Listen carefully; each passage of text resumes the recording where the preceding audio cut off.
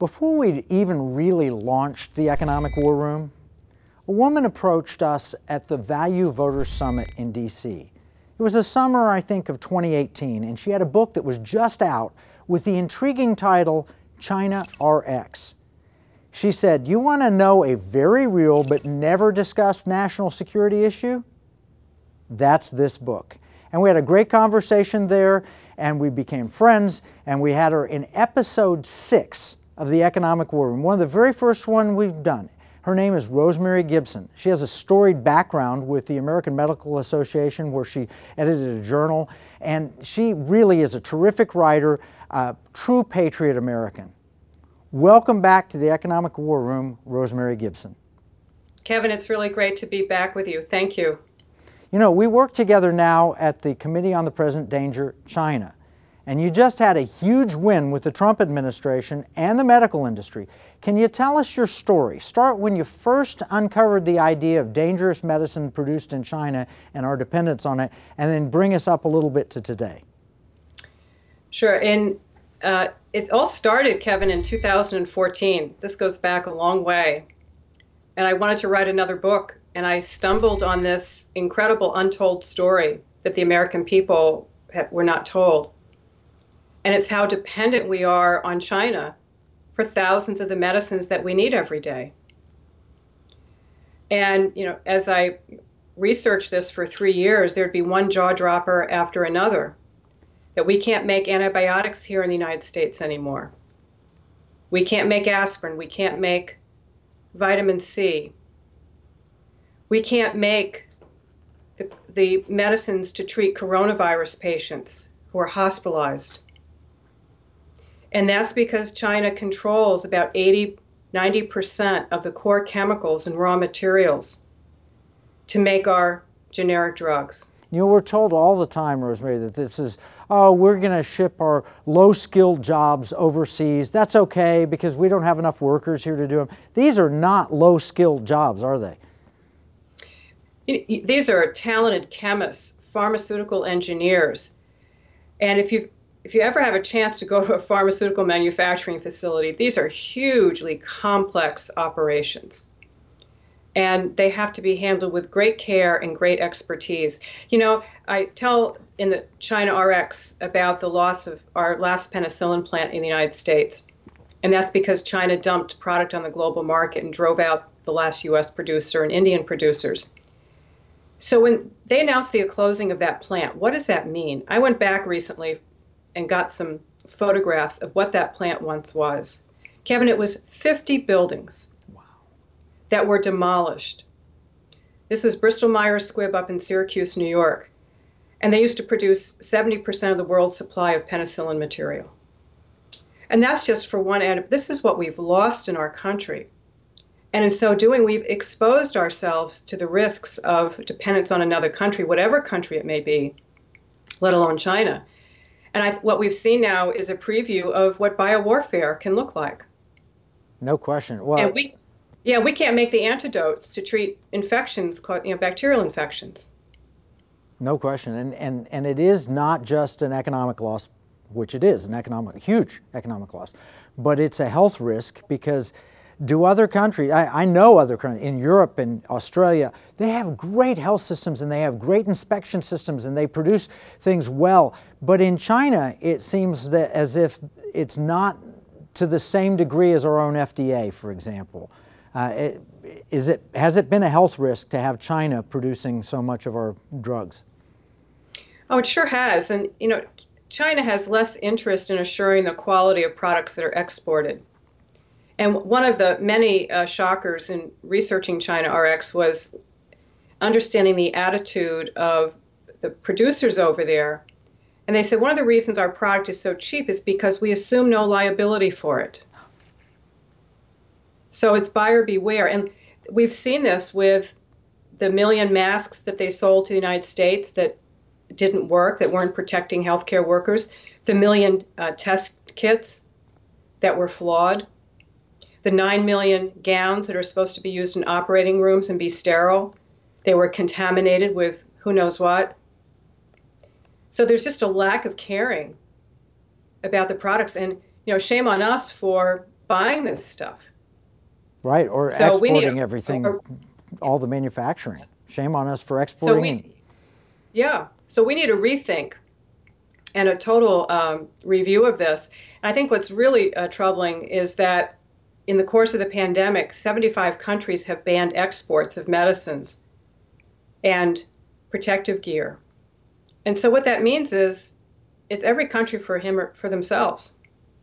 You know, We can't turn to our friends and say, can you send some propofol, a sedative for people on ventilators? We can't turn to our friends and ask them if they have, epinephrine to, when people are crashing. So we have to have some capability. And I think the national security aspects have really come to the fore here, that our country would be in chaos. And, as I thought about this, Kevin, a very easy way to destabilize a country and to demoralize a population is to withhold medicine. oh my. Well, there's a headline here. UK Independent, U.S. and China in war of words as Beijing threatens to halt supply of medicine amid coronavirus crisis. That's ripped from your book and stuck in the actual headlines. It's not just theoretical. The Chinese actually were discussing stopping our medicine, and as you've said, they're discussing it now. Yes, in China RX, we predicted this, that if there's a global pandemic and China withholds medicine, we'll be standing in line. Here we are. And about 2 months ago, through Chinese state-run media, the Chinese government threatened to withhold medicines from the American people, which is a threat to kill them, because people will die in large numbers for the lack of access to antibiotics to treat pneumonia, bronchitis, sepsis. So it's a threat to kill us. It's no different than firing a missile. I mean, it happens in a different path, but it's no different in the effect, in that thousands of people will die. Hundreds of thousands of people would die with untreated infectious disease. Wow. And we are seeing a preview of biowarfare right now. No. And if they control the antidote, then we will really be in severe straits. In China RX, we go back and look at how food was used as a weapon of war in World War I and World War II, how the British starved the Germans, and hundreds of thousands of Germans died. So medicines can be used as a weapon of war. No doubt. Well, Rosemary, we were on a call in early January. Steve Bannon was on the call, and a friend of mine who is one of the top sellers of personal protection equipment.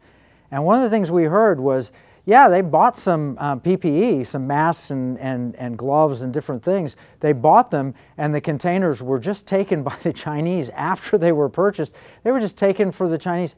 That didn't happen just to my friend. That happened apparently over and over and over.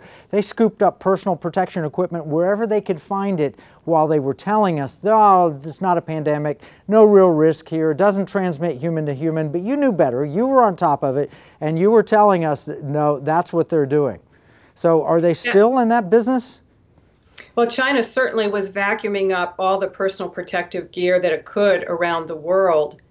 And of course, that would leave other countries without it. And so it would help them, but leave us at a grave disadvantage. What we're seeing now, though, is that China says it's ramping up production of equipment, of personal protective equipment and drugs. And certainly it will send those to countries as leverage, as not just as a commercial transaction, but to get something in return. And I think that's what's really very, very concerning. And once again, this was predicted in China RX, that China will use medicines as a weapon, as leverage for geopolitics. And this is not the first time. I think this is really important, Kevin. During the heparin contamination, where hundreds of Americans died from a contaminated blood thinner that's used in hospitals every day. And at that time, the Chinese government threatened the U.S. government with shortages if the U.S. government didn't take certain actions. So we had warnings about this 12 years ago, 13 years ago. Well, if you live in Australia right now, very direct, here's the Daily Mail Australia. China warns Australia will feel the pain of more economic punishment. Basically, if they side with the United States in this economic conflict, they said, well, you'll feel the pain. And I think that's a direct threat to withhold medicines, among other things. Well, I had a report on social media over the weekend of someone in a country outside the U.S. where their family member was in need of a particular medicine. And the physician said that, well, we are short of that and we don't have it. And it's because China is playing around with our supply chain. I don't doubt that. So this is not just happening here, it's happening in other parts of the world where China wants to extract its leverage as a means of control. It's very, very concerning. Well, and why would you expect anything different? This is a nation that has ordered its families, you can have one child. Now it's two children, but it's forced abortion after that. It's not a choice, it's forced abortion after one child. For their dissident population, as they call them, or maybe religious persecuted population, if you've got organs, and they cover this up, but it's real, the commission has proven it over and over, they do organ harvesting. They take organs out of living people and sell them to the highest bidder in the hospitals in Beijing. They're repressing their own people. Of course they will do that around the world when given the opportunity. This is a repressive Chinese Communist Party. It's not the people. The Chinese people are wonderful people. You can see that. You can see Chinese people under a good system. Look at Taiwan or Hong Kong. But you look and you see what's happening out of Beijing, and this is a state-controlled communist nation that is mandating everybody conform to them or pay a price. Well, we've seen this with the lack of reverence for life in how it has no qualms about sending lethal medicines to us here in the United States and around the world when they know they don't meet standards, but they sell them anyway. That's what happened with a blood pressure medicine that went to countries around the world.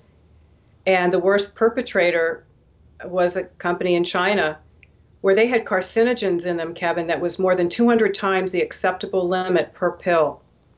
And people take their blood pressure medicines every day. And this carcinogen is the same carcinogen found in rocket fuel. Wow. So there's no apology. There's no mea culpa. I'll give you your money back, and there's no accountability. And we have to wake up here in America. When I give talks at hospitals, I say, so why do you tolerate this? Why do you tolerate companies that supply you with inferior products, where doctors are saying they're concerned about whether their patients are actually getting better? What's the answer? What do they say? They don't say anything. And that is the same reason why China RX had to be written by me as a private citizen, because everybody else is conflicted. No one paid me to do this work. Right. I do it because once you see it, you cannot unsee it. And it's an obligation, I believe, we have as a citizen and as a human being in this road of life. And others are, by virtue of their jobs, their business relationships, they're not permitted to talk about it. And for all the talk we've had about PPE and masks and gloves, and we couldn't get it, there's been very little about the shortages of critical medicines that are needed to treat people with coronavirus. Right before the lockdowns, I was at a hospital and I was talking with the physicians about their supply of medicines, and they said there's an antibiotic now that they simply cannot get. Wow. And others that they're rationing medicines in the United States of America. And I asked someone there, she was a pharmacist, and she said, yeah, I go out on the ambulance as a volunteer in our community. And she said, we don't have certain vials of epinephrine, which is necessary to revive people. I think it might be a cost issue, given it's a voluntary ambulance service. And so I said, so what do you do? And she said, well, we just tell the driver to drive faster to the hospital. So we've accepted this. We're like frogs in a pot of hot water, and the heat keeps turning up and up and up, and we're still sitting in there. We got to jump out. But I'm really it's really heartening to see that people want to jump out now of that pot and bring that manufacturing back home to the United States of America. No, absolutely. And you know, China is active in disinformation campaign. They're out telling us how wonderful they are and how they shared personal protection equipment. The reality is, as you mentioned, that they scooped it all up first used it for themselves, and then have sold defective equipment. So we have the good news story from the Boston Globe that I read. You know, the owner of the New England Patriots sent his private plane over to China and got a bunch of equipment and brought it back here. The problem is when they got it back here, it was defective. It wasn't useful. They had to throw it out.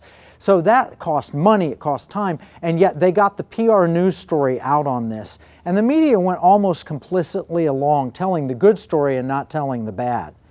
Another example, you've and I've talked about this a lot on the Committee on the Present Danger. All these Chinese companies that have scooped up all the money from Wall Street and registering and listing on our stock exchanges, but not allowing the PCAOB, the accounting people, to look at the books of these companies, and some of them are outright frauds. But you're doing a service. You're getting the word out. You've got one of the best Twitter feeds I've seen. You're active on social media, and I love, you know, when I open up Twitter, I go right to see what's Rosemary Gibson pointing out. Can you share your Twitter feed information? Sure, it's Rosemary 100. And I hope your viewers will follow me. I give updates on what's going on. And I even put out an action step where I encouraged people to contact the White House, put out the link, and to tell the White House that the executive order, which would have Buy American provisions for our federal government, Department of Defense, our military, veterans, Health and Human Services, to buy American generic drugs that we so desperately need in this country that are in shortage. And we had hundreds of people that went and did that action, and their voice is being heard. You know, there are a lot of good people who see this, Kevin, but they want to do something. Right. They want to feel as if they can make a difference.